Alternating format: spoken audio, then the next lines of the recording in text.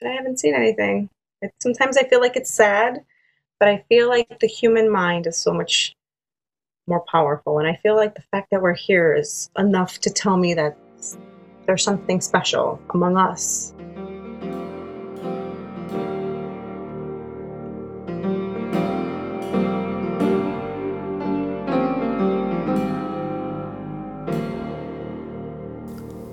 Hello, the internet. You're listening to Changed My Mind with Luke T. Harrington. This is my show where I talk to people who have changed their minds about big, important things.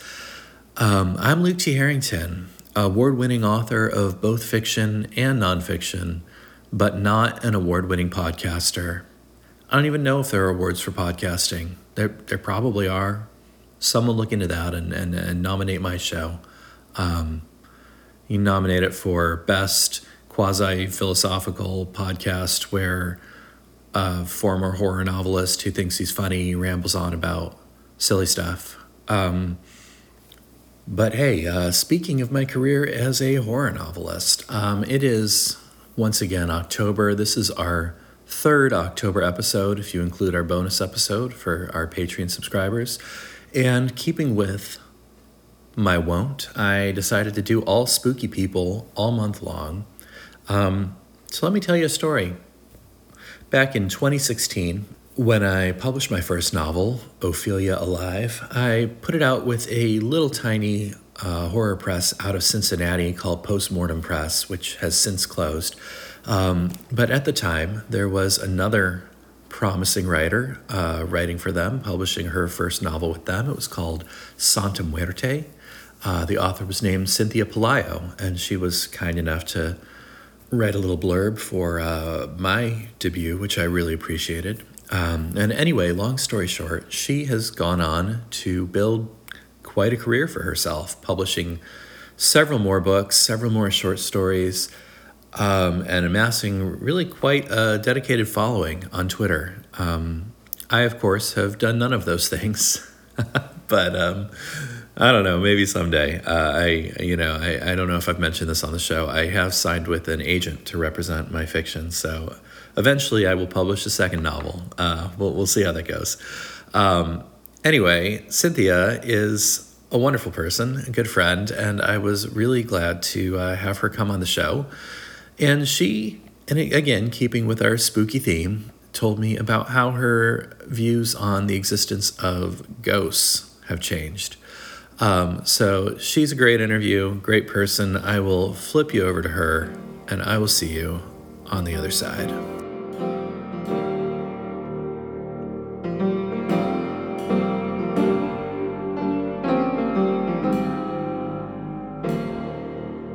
Cynthia, welcome to the show. Hi, thank you for having me. This is exciting. For anyone who doesn't know, Cynthia Pelayo is the author of several novels, including Santa Muerte and Children of Chicago.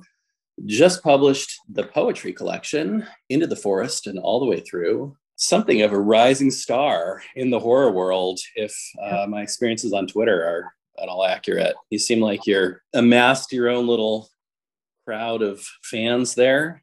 It's been a little daunting lately. Yeah. I've always kind of prided myself in being a somewhat private individual, and with that, I've always kind of prided myself that I can kind of say what I want and do what I want. But as you gain a greater following, I've learned the hard way. I mean, you have to be very cautious of just navigating the world now, because so many people are kind of looking to me, and I don't want to disappoint like readers or kids or librarians. So it's a new responsibility, I think. For sure. There's actually something I've been dying to ask you about, and I hope hope you don't feel mobbed or whatever, but back in June there was something weird that happened. Like I was only tangentially aware of this, but shall we call it, I hate this word because it's like super overused by people I don't want to associate with myself with, but cancellation. I know very little about this. I logged onto Twitter one night and there was this tweet from you that was like, okay, I give up. I'm canceling the book. I'm canceling everything I'm doing. I'm leaving Twitter. And I was like, what happened? What's going on? And then the next morning I found a blog post about it. Apparently it was what do you call it, an anthology you were working on called Cops and Monsters that apparently the internet thought was the most offensive thing they'd ever heard of. It was, and that's about all I know, except like soon you were back on Twitter and it seemed like business as normal. So I was just like, what happened? it was just very strange. I mean, I work on, sometimes I edit works, and I've been pretty busy. And Janine Pipe, who is another horror writer in the community, she is super lovely, like one of the sweetest people there. And she's been coordinating quite a few anthologies, and she is from London, and she's a former law enforcement individual herself. And I had recently published Children of Chicago, which is a detective horror fairy tale, and I'm a crime writer also. So I am a member of the Mystery Writers Association and the Crime Writers of Color. And she was like, would anybody be interested in publishing this concept I have? And we were still really in conceptual stage. It was going to be kind of like a creature feature. I really don't do creature features. That's not my interest really. But Sure. I thought, well, I can let Janine run with the idea, and she can coordinate the writers and people. We didn't, I'm not tapped into the news each and every hour, Mm-hmm. every day. Mm-hmm. It happened to be the same week as I believe the sentencing of. Oh, for sure. There was a major case that, and so there was timing was wrong. We didn't realize that it was, the timing of the George Floyd court case was that week, and so people took it that we were being insensitive. Which, looking back, yes, I realized that what was going on that week, and I felt embarrassed. But then, there was a lot of, I think, misidentification of who I am and what I believe in that was very upsetting and very threatening to me and my belief systems. And it's kind of like, this was literally just going to be a goofy book. It didn't have Yeah. It's not like going to be like cops versus like squids, or it wasn't like anything politically charged at all. There could have been scenarios where the police were the bad person. And I mean, the Children of Chicago is a novel where the officer is a bad person. And so it was the barrage of attacks, many anonymous, that just kind of was like too much mentally to manage. And that's just part of the learning process, I want to say. Holy hell. It was like a crash course in like managing my own crisis communication. And I needed to step back and really just be like, this was just like it wasn't intended to harm anybody. So it just became a thing. Really, yeah, for sure. Fiery thing really fast. And it just like was very dangerous for a minute there for me because of threats that I was getting. And so it was like, what is going on? And so I think it taught me to, unfortunately, because of that, I have to be so careful about now what projects I say I'm going to be involved in. And that's kind of sad. So now I have to run every single idea that comes across my way. I run it by my people now. And every single tweet that I tweet, I have to like really kind of think it through, and for days. I mean, it's become a situation where it's kind of like it's hard. I can't just kind of be on their social media and be like my, very bohemian spirit free kind of stuff. And so that's it's sad. I feel like a lot was taken from me. Like I can't be just silly and go on there and crack jokes anymore. And I don't even interact with people anymore the way I used to because of that situation. So there were like news articles being written about me. There were reporters that were like digging through my social media and like, no kidding. So it was like, and through my blog posts, and it became very like, it was like a violation of like my privacy and my rights. And so I kind of felt like, wait, that was the moment where I was like, I guess I'm no longer the private person. And so it's I had to step out of social media for a little bit to really think about, is this writing thing worth it when you're so much under a microscope? And it's for sure scary. It's freaking scary. I guess you landed on yes.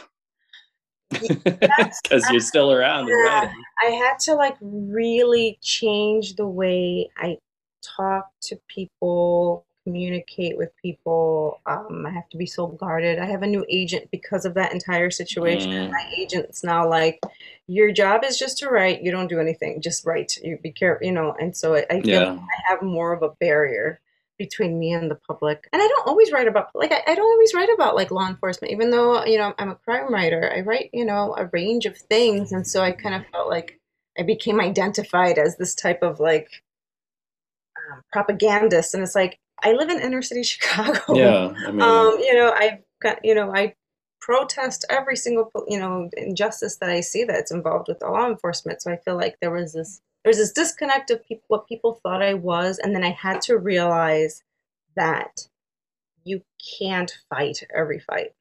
yeah, for sure.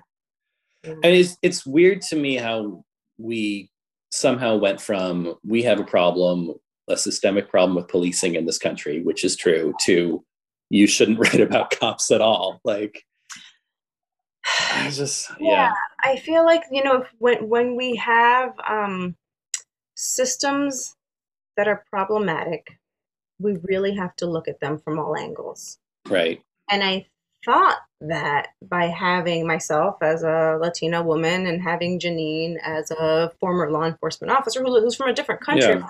have their approach might be a little different.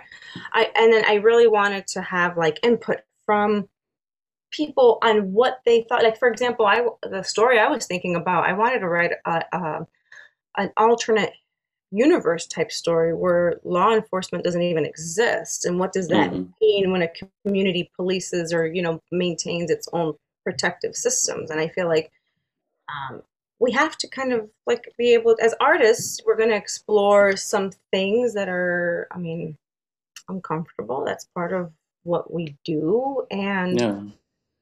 um, I never go into writing something with the intent of hurting or harming people. I mean, I feel like I tried to be as clear to individuals that I wasn't doing this to harm. It was just like Hmm.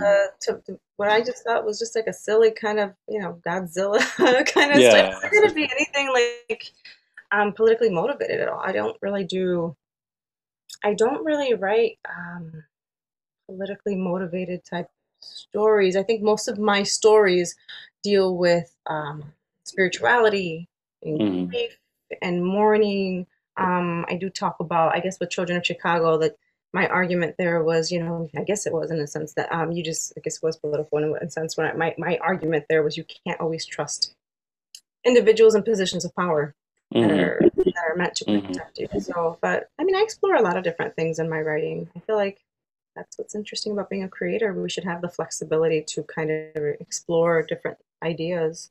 Not to get preachy, but I think that's what makes for compelling fiction is to let characters be characters and behave in ways that are consistent with who they are and not designed to teach a preconceived moral, right? Like that's Yeah. what, I love writing bad people yeah. because I feel like so many of our stories have been, here's this good guy, there's our hero, we're going to follow him along and see all these bad things happen to him and see him come out on the other side. But I want to explore the psychology of the villain. Like, why do Sure. bad people do the awful things that they do? And that's not always a popular story with audiences because it's uncomfortable. It's uncomfortable Yeah. to read about a murderer. I mean, we've Hmm. done it like in movies. Like it's like we see it all the time. We see, even like with monster movies. I mean, Freddy Krueger, Michael Myers. It's like Hmm. Jason. Like we see these bad characters all the time, and we're forgiving of Yeah.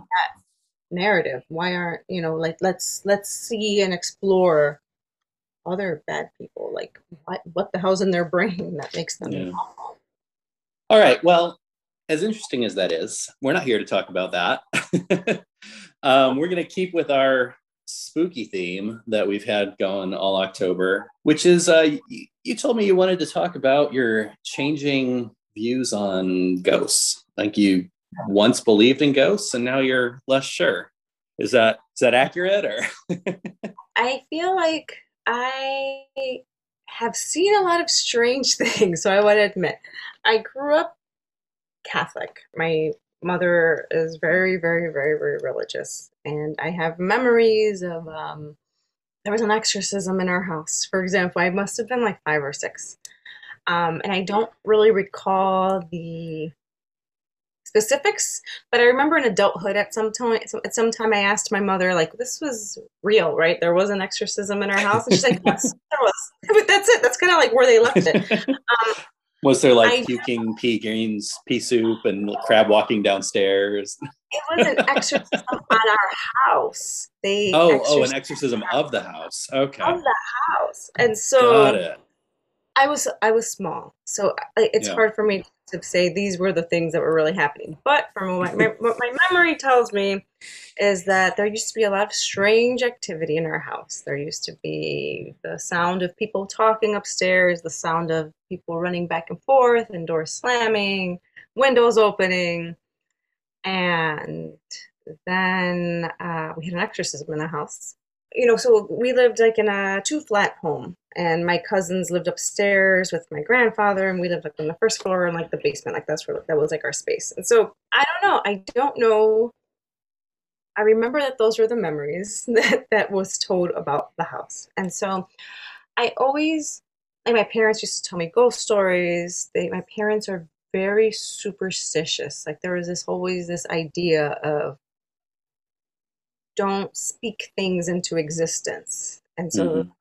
don't, if you see something strange, don't talk about it. If with regards to spirituality, them being very religious, of course, that was part of my makeup. And so, just a lot of stories regarding religion and what is possible. That was all part of my upbringing. As I got older, I became very fascinated with ghost hunting. I don't know if Hmm. people remember like the peak of like ghost with the collection of ghost hunter shows, and there was all this like ghost hunting everything. And so I was always fascinated with like cemeteries, and as a young person I would like to go to cemeteries. I would take tape recorders with me. I used to like to visit all of like the local, I mean every single town, every single community has like a collection of gravestones that something happens there. And so I mean I've done quite a bit of that, like going to locations, going to abandoned houses, I've traveled a lot in my life, and I'm very blessed that I've had the opportunity to travel to so many countries. And that's always like one thing that I do. Like every single time we go to a new location, I always want to visit the most haunted place there. So I want to go to like these creepy places. So like London, going to the Tower of London. We went to the Sedlik ossuary in Czech Republic, which is a bone church Yeah, with yeah. there's like, and it's wild. And these places have this amazing, like distinct smell. Peru, Machu Picchu. There's stories of like orbs. Even in Chicago, where I live, I feel like I've been to every single top haunted location, quote unquote, in the city of Chicago. I've taken thousands of photos, thousands of like recorded things. I've been to like the vaults in Scotland and I don't know. I don't think that through all of it, and I've been in some weird situations. And through my, what I would say is like my journey, and I even I wrote an essay about this in the Southwest Review last year that was nominated for a Bram Stoker Award, and I could talk about some of the stuff that I covered in that essay to the public. But because of that, because of my fascination with exploring what is out there, I have friends that are voodoo priests. I have friends that are in various religious systems, and I've been able to go to ceremonies and watch those and partake in them. I mean, there's all the whole collection of like, you call them dangerous games to play at night. The light as a feather, or uh, Bloody Mary. What is that? I have a list of the ones. I feel like if you've heard of it, I probably have done it or have been participant in it, and I have yet to see anything unfold. Um, Hmm. and so I really, really, really believed in it when I was younger. And I don't know if it's because the adults around me believed in it so much. I mean, I'm just I'm fascinated with people's belief in things, and I've said before, I want to believe in things, and I feel like we are spiritual beings, having a human experience. So I do feel like I have this longing to believe in things. But I've like sat in haunted houses, abandoned haunted houses for like hours on the floor with a tape recorder going. And, some people are like, you must be terrified when you do that. And it's like, well, no, I'm more terrified that it's cold or there's a spider gonna crawl or some weird guys gonna walk in. But I've done some really cool things and have seen cool things. I mean, I've gone to like Pentecostal churches just to see people Mm. become moved by the Holy Spirit. And it's fascinating. And I'm just like there, like so tuned into it. And I love to see these experiences unfold, but I think the closest thing that and it's maybe it's not just ghosts, but maybe it's just like the whole realm of other things. But I think I said in the essay that I need to believe that the the closest thing that I feel like in my adulthood, and it could just be coincidence because I kind of like brush it so much away to coincidence. And my friend who's a voodoo priest, my friend who's a voodoo priest, it's not a secret, but I had a collection of miscarriages through my adulthood. My last miscarriage, like the medical professionals were like, "You're gonna miscarry. You have to prepare. Mm. Go home and just prepare. You're gonna Mm. lose this child." And I went to see, like, the first thing I went to go see my friend who's a voodoo priest because I was just like, if something exists, I need to know what what's going on. He asked me, he's like, are you prepared to know what that realm wants you to know? And I said, yes. And he told me, he's like, well, this child, you're going to lose this child. I see this child, and he is your angel. This child is going to be your angel for the rest of your life. And I remember him describing him as, I see him surrounded by rainbow light, and he's with your. He had accurately described my, and it's just like, again, I don't know because he's my friend, so maybe he knew. He had described male figures, which is like, well, everybody has male figures in their family, but I believe that to be my grandfather and my uncle. And so I lost the child.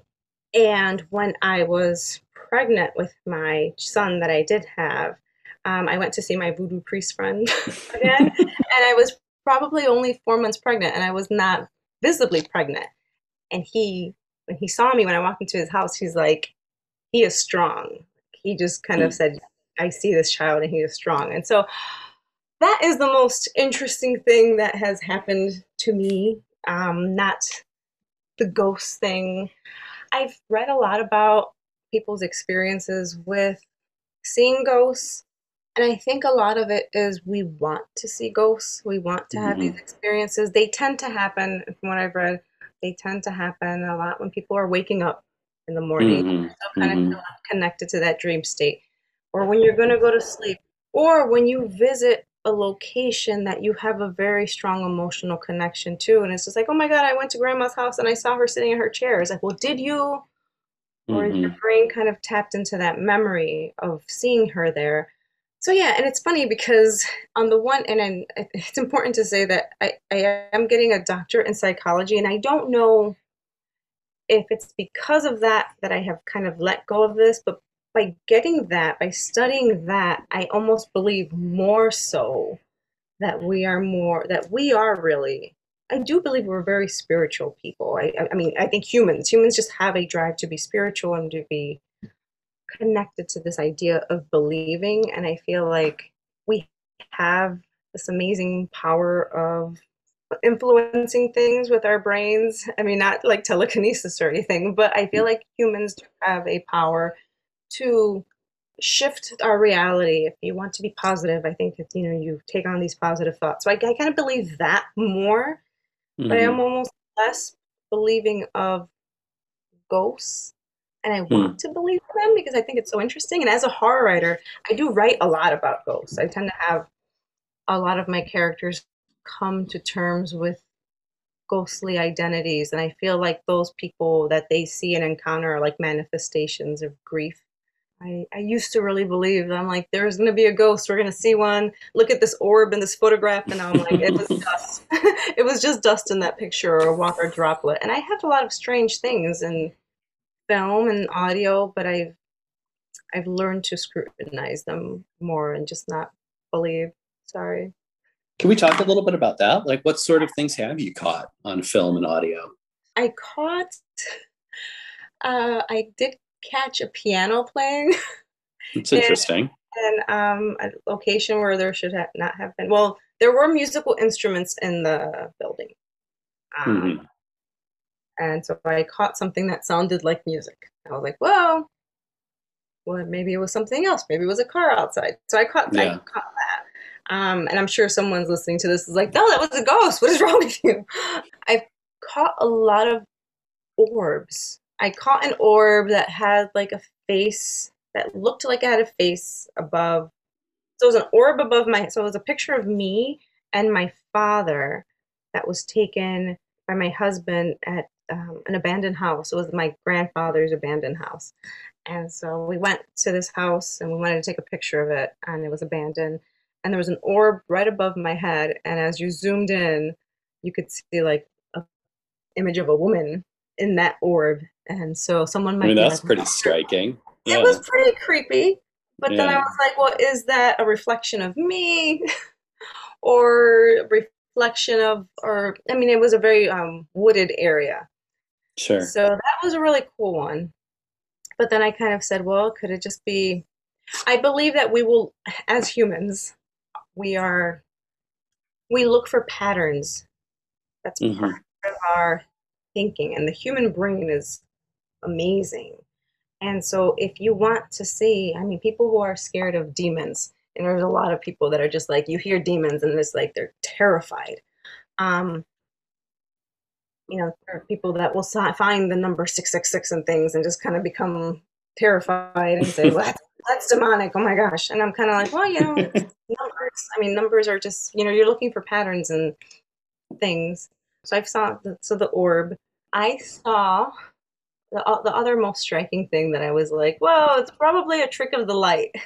So here in Chicago, I believe in 1915, there was a boat that capsized, a passenger ship, on the Chicago River. It was called the SS Eastland, and we call it like the Titanic of the Midwest. And 800 people drowned there at in this location in the Chicago River. And I went in a ghost hunting tour because I used to do a lot of ghosts. You name the ghost hunting tour, I've done them everywhere, like London and Seattle. I love that stuff because I'm still fascinated by it. But there was a picture that I captured that looked like a woman from her shoulders up in the water. But then I was like, I really believed it then.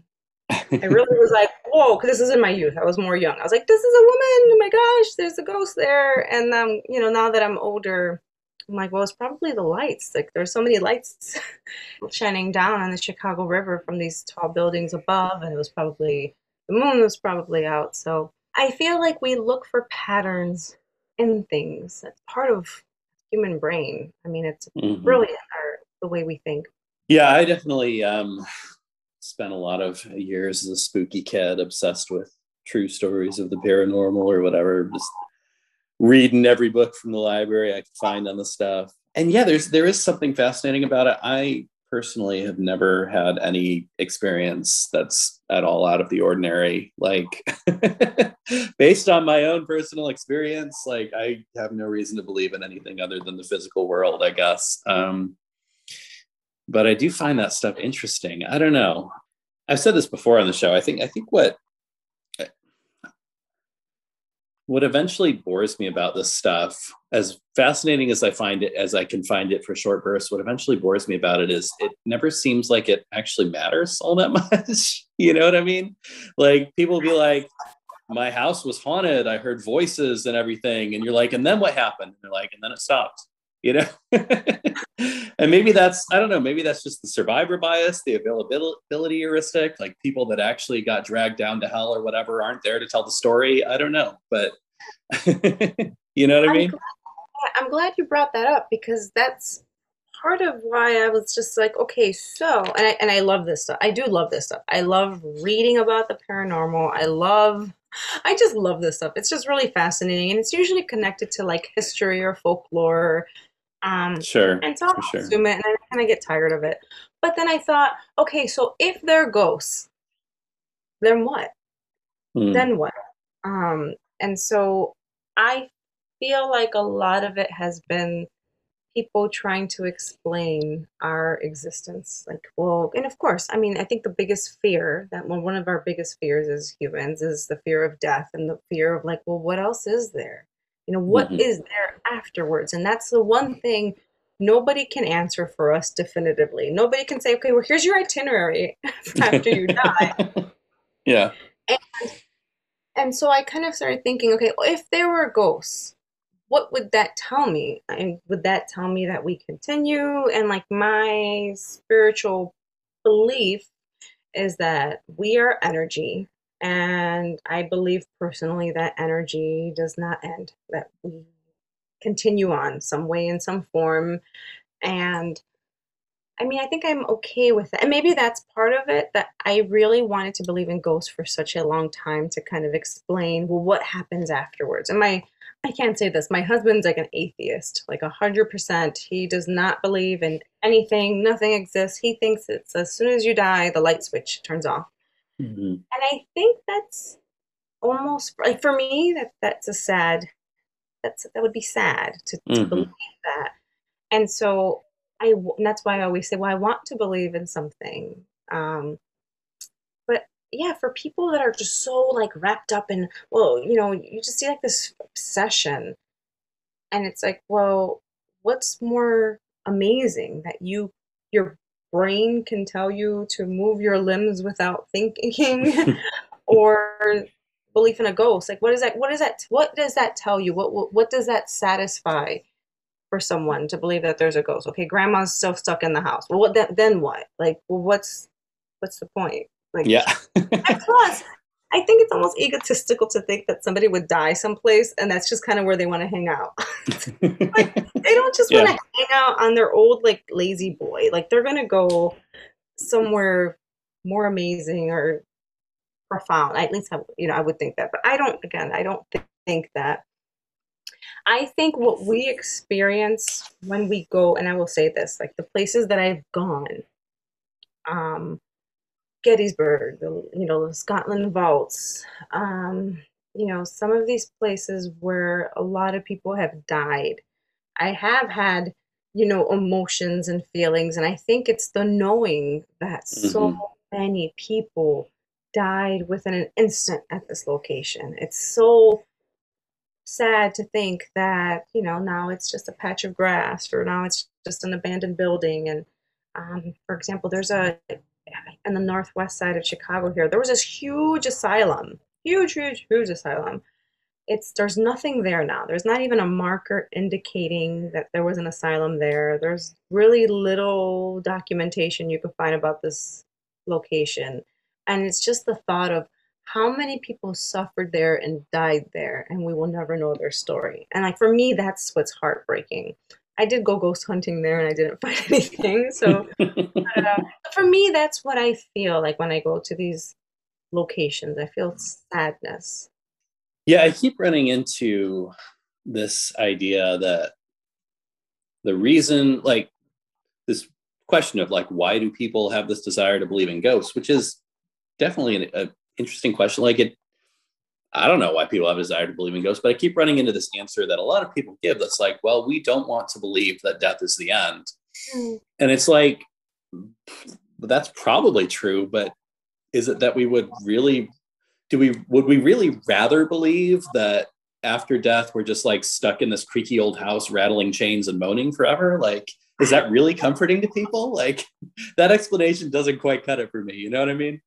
That doesn't, it just doesn't. Like, I'm not, like, okay, this dead person's not sitting here, like, moving the curtains for you. It's like, that's the last thing they would want to do. I just don't know. I, I don't know. You're right. I don't know what it satisfies for someone. I mean, there's like a lot of, I just think there's a lot of fascinating. belief systems out there, and what they believe happens to what they believe is the soul, or what they believe is the spirit, or what they believe are angels or demons, and intelligences. And I'm just kind of like, well, it's all fascinating, and I'll kind of go along with it. And like I said, I've gone to places where people are doing things and chanting. I mean, I have participated in all sorts of like events and rituals to see, like, is anything going to happen? And nothing has happened. Nothing has happened. Ouija boards, people are like, oh, I always love when that kind of comes up on social media. Like, I would never have a Ouija board in my house, or people saying these things. I've had Ouija boards, and I'm just like there's nothing's happening at all. I've done the whole, like I said, the light as a feather, stiff as a board. There's all these strange, summoning spirit games. There's all these like weird, kooky things. Sorry if I say kooky, but all these like strange things that people have done in order to get some sort of reaction from the spirit world. And there's angelic summonings and demonics. I've done all this stuff, and I have not had any experience to tell me that something exists that's manipulating things. And I know, like, I'm sure if a priest is listening, they're probably like, oh my gosh, your soul's in jeopardy for all of the stuff you've done. But I mean, I'm totally okay. I'm totally fine. I just it's been fascinating to see people's belief in it and their fear of these things. It's like, all right, I got this demonic sigil. I'm gonna try to raise this thing. And people are like, you're crazy. And there's nothing that I've seen. It's all fascinating. I think there's books and grimoires and magical systems that have existed, and there's like academic studies of these things. I think there's like a PhD now. People can get like an esoteric studies in like Amsterdam, and it's all very fascinating. But I haven't seen anything. Sometimes I feel like it's sad, but I feel like the human mind is so much more powerful, and I feel like the fact that we're here is enough to tell me that there's something special among us. Hey, thanks so much for listening to Change My Mind. I will get right back to the conversation you were listening to, but real quick, I want to talk about our Patreon.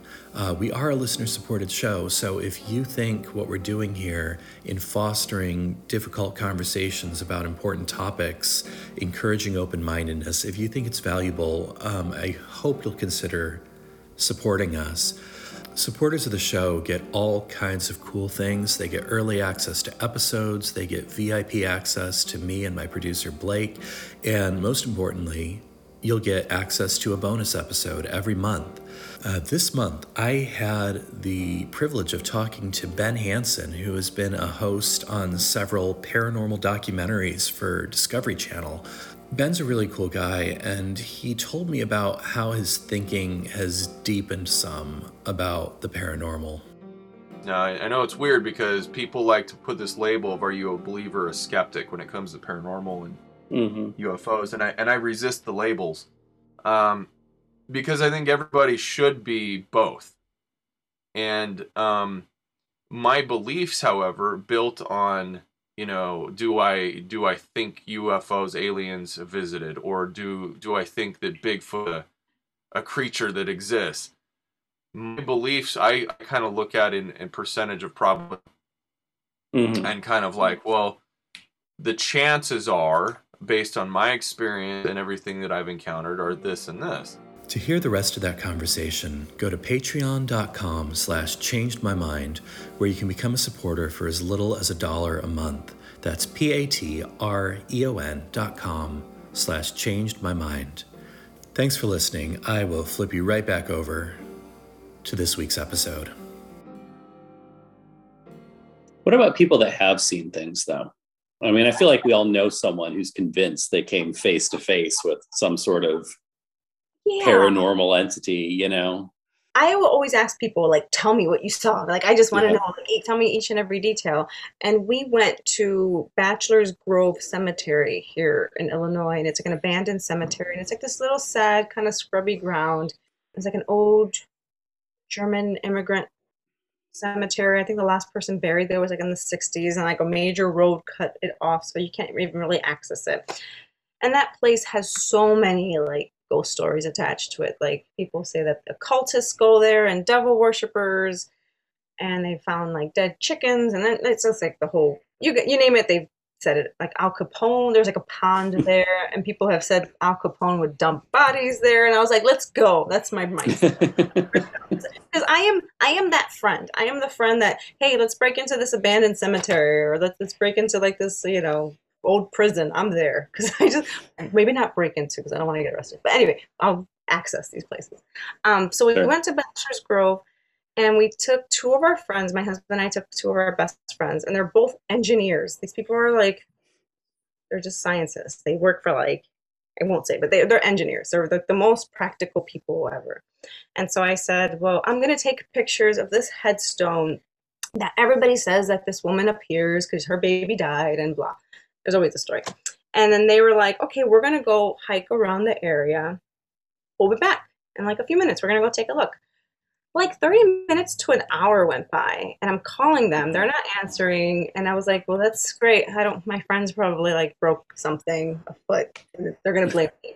And they appear probably half an hour to an hour or later. They're completely just shaken. And they say, we have to go. We want to go. We don't want to be here anymore. Oh my gosh. And I was like, what's going on? And they wouldn't tell us what happened until we had to hike back to the car. And we got to, because they wanted to be in the car. And I was like, well, okay, what happened? And they said that they were stuck in a loop where they kept walking around an area, and they would come back and they would be in the same area again.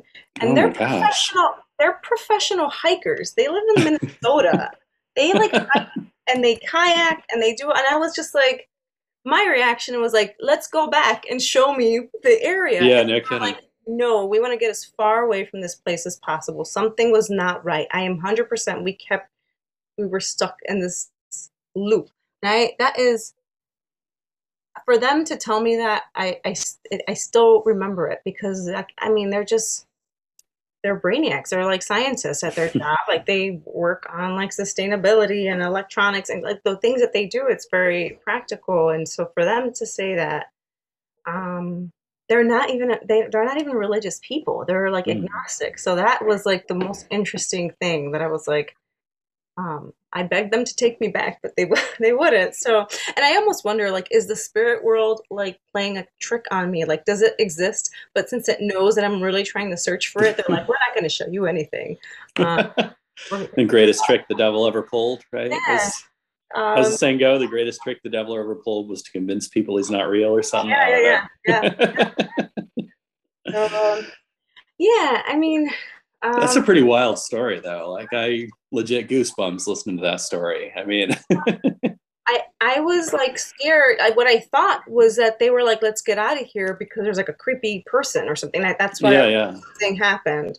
But it was like for them to say they were stuck in a loop. That was so fascinating. And I mean, if people tell me, for some reason I have, and so here's the other thing about my family, which I'm sure hopefully none of my family listens to stuff that I do. But there is a belief in my family that there is a certain level of like psychic ability or like witchcraft ability or something that gets passed on to like the youngest female in that particular group. I am the youngest female in my family. And so there's always been like these rumors that even though my mother's like the most Catholic person, I mean, she's just Catholic, just it's like her identity is Catholicism. But there's always been like whispers around the edges of the family that there's, my grandmother was like the town healer, and that there's always like that there's a belief that there's healing abilities, that women in my family can heal people. And so I've always thought that was beautiful. And I do know that my grandmother, one of her routines is on Wednesdays, and I don't know why it would be Wednesdays, but I was always told by my cousins, Wednesdays grandma would like lock herself in a room and she would pray for every single person in the family and like pray for their health. And so there is this very spiritual darkness in my family. And then there's been rumors that, okay, well, the next person that got the healing ability was my niece, and so she's a natural healer. So I think it's interesting, and you hear this in families. You hear, well, that person heard a curse on that person, or that person looked at that person bad and they got sick. And so you hear a lot of that throughout towns. We have that in my family. I don't know if it's true. I mean, I think it's cool. These things creep up in my writing, but yeah, I love this stuff. I love talking about it. I don't know if it's real, but it's awesome. I'm seriously curious now because you mentioned your husband is hardcore atheist, or how do you guys get along about stuff like that? Like how does he see your spooky kid tendencies? He thinks it's fun. I mean, he doesn't believe in a thing. I mean, I have like voodoo dolls in my house because I've been on this weird spiritual journey my entire life. So I have like voodoo dolls. I have like graveyard dirt. I mean, I could tell you, I have like weird stuff in my house. And so do I believe it works? I mean, I think people believe it works, and people have always gifted me weird things because they know I'm fascinated by these things. I have like jars with, I mean, just weird stuff. I did have I was like on a funerary art kick for a little bit. People would gift me like funeral plates, and my husband was like, "Okay, no more funeral stuff. It was just too much." So I got rid of a lot when we moved a few years back. But I had like a cabinet of curiosity room. It was very strange, but I no longer have that. Just because we have children now, and my husband was like, Sure. "No dead weird things in the house with the kids." Um, so he thinks it's interesting. He doesn't believe in any of it. Yeah. But he kind of tolerates it. Um, Okay, here's the follow-up then, is if he doesn't believe in any of it, what is he worried about with the kids? I think it's because it was like heavy. A lot of the stuff was like heavy and weird, and he would get hurt.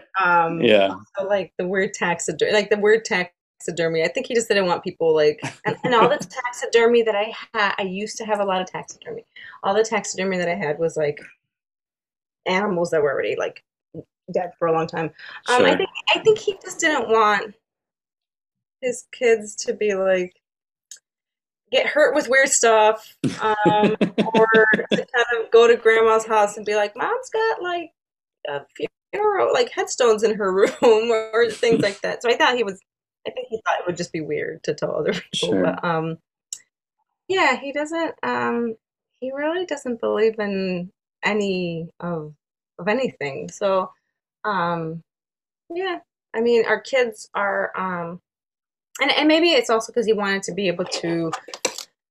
Our children are agnostic. That was one that we decided to raise them that way because I wanted to Mm-hmm. make sure that I didn't want them being atheists like him. I wanted them to understand that people have belief systems and we should respect their belief systems. And I Mm-hmm. wanted our children to know that just because we don't know doesn't mean it's wrong or it doesn't exist. And so that was one big discussion that we had before having children. I wanted to make Mm-hmm. sure that they understood that it was okay if they wanted to choose a spiritual path, we will Mm-hmm. support them. But we didn't want to like influence their spiritual path. All right. Well, let Yeah. me ask you this. Aside from your new beliefs themselves, what would you say you learned from the experience of changing your mind? I think it's allowed me actually to be more curious about, even though I don't believe in a ghost rattling chains or something in a room, I feel like I feel like being able to be understanding of why somebody would want to believe that. Mm-hmm. I feel like I see why people want to believe it. I mean, especially when it comes to like losing a loved one and the pain associated, especially, I think that's a big motivation. And so it's made me perhaps a pretty much kinder. Be like, Mm. well, I don't know. I would admit, like, I don't think they exist, but I will not tell someone, hurt someone and say that. Like, I usually keep this pretty kind of private to myself.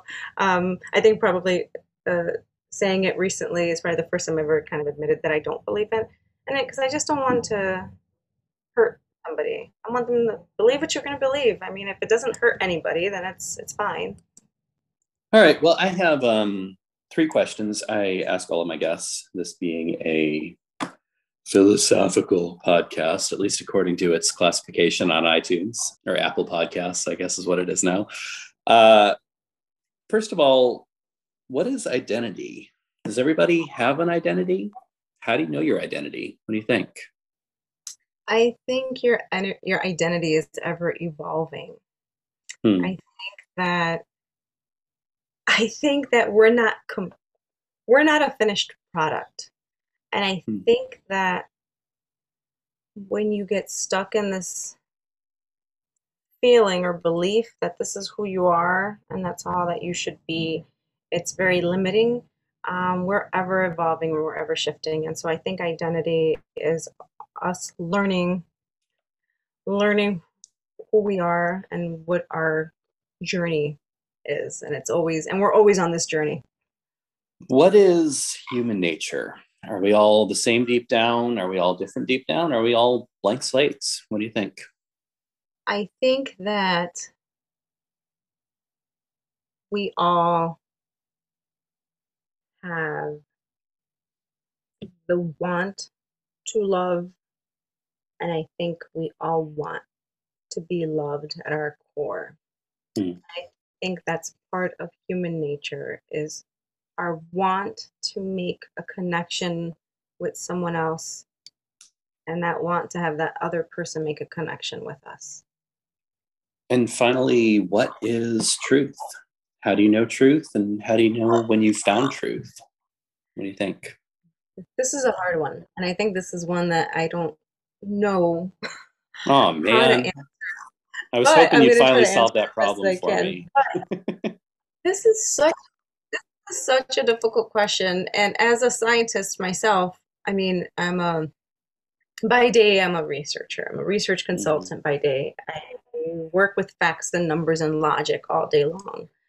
And I'm also finishing up my degree in psychology. And if anything, this degree in psychology has made me kind of question so much about our experience and about. I think that there's some universal laws that it's difficult to question. There are universal laws,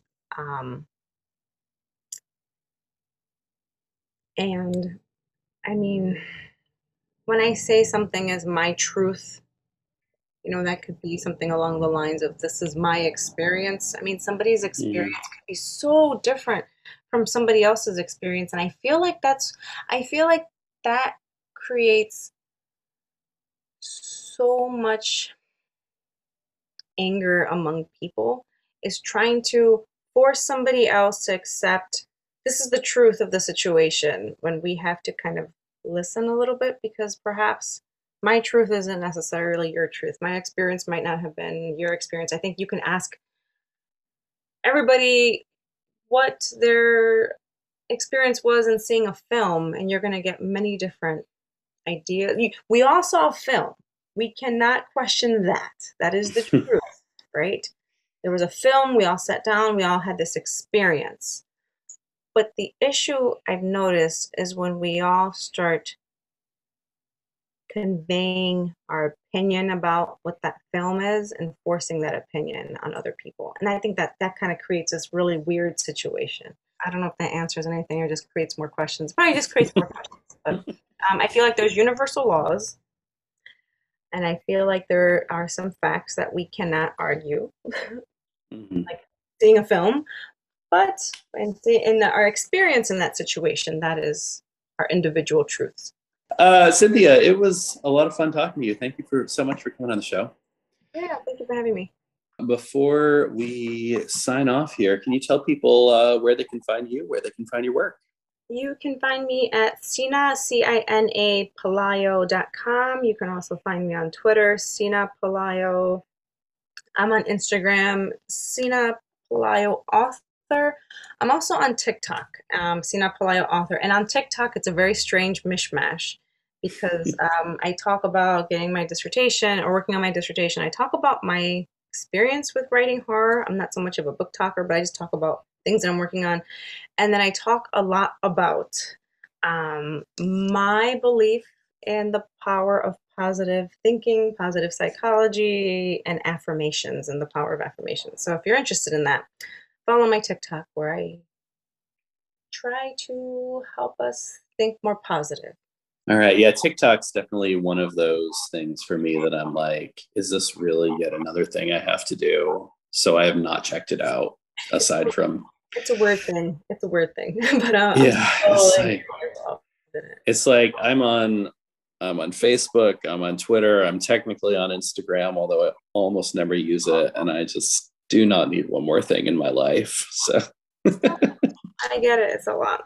It'd be one thing if I was like 14, but I'm not. So yeah, I feel like with TikTok, you have to find what works for you. I mean, I don't do the dancing or the singing. There's a lot of like very vaudeville, like a lot of skits and acts, and it's like I don't do that. I just kind of go on and just kind of record a video update, and that's it. For sure. Yeah. For sure. Maybe I should do that. It's always fun to yell at the internet. Yeah. I don't know. I think there's a huge group on TikTok that does like the whole philosophical and that aspect, and that's kind of where I kind of hang out. I love this stuff. All right. Well, this has been Changed My Mind with Luke T. Harrington. You can email the show at changedmymindpod@gmail.com. You can find me on Twitter at Luke T. Harrington or at my website, luketharrington.com. And I will see you around.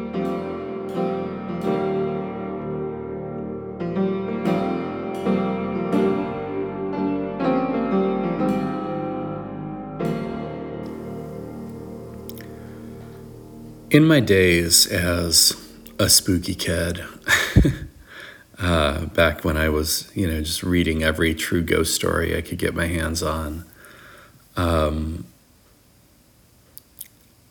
I encountered what I thought was an interesting and possibly even compelling theory about the nature of ghosts. And I really don't remember where I read this. But you can take it for whatever it's worth. The idea, a hypothesis, if you will, was that the ghosts that people see in certain places are not necessarily literally the wandering spirits of the dead, but rather something like a scar on the time-space continuum.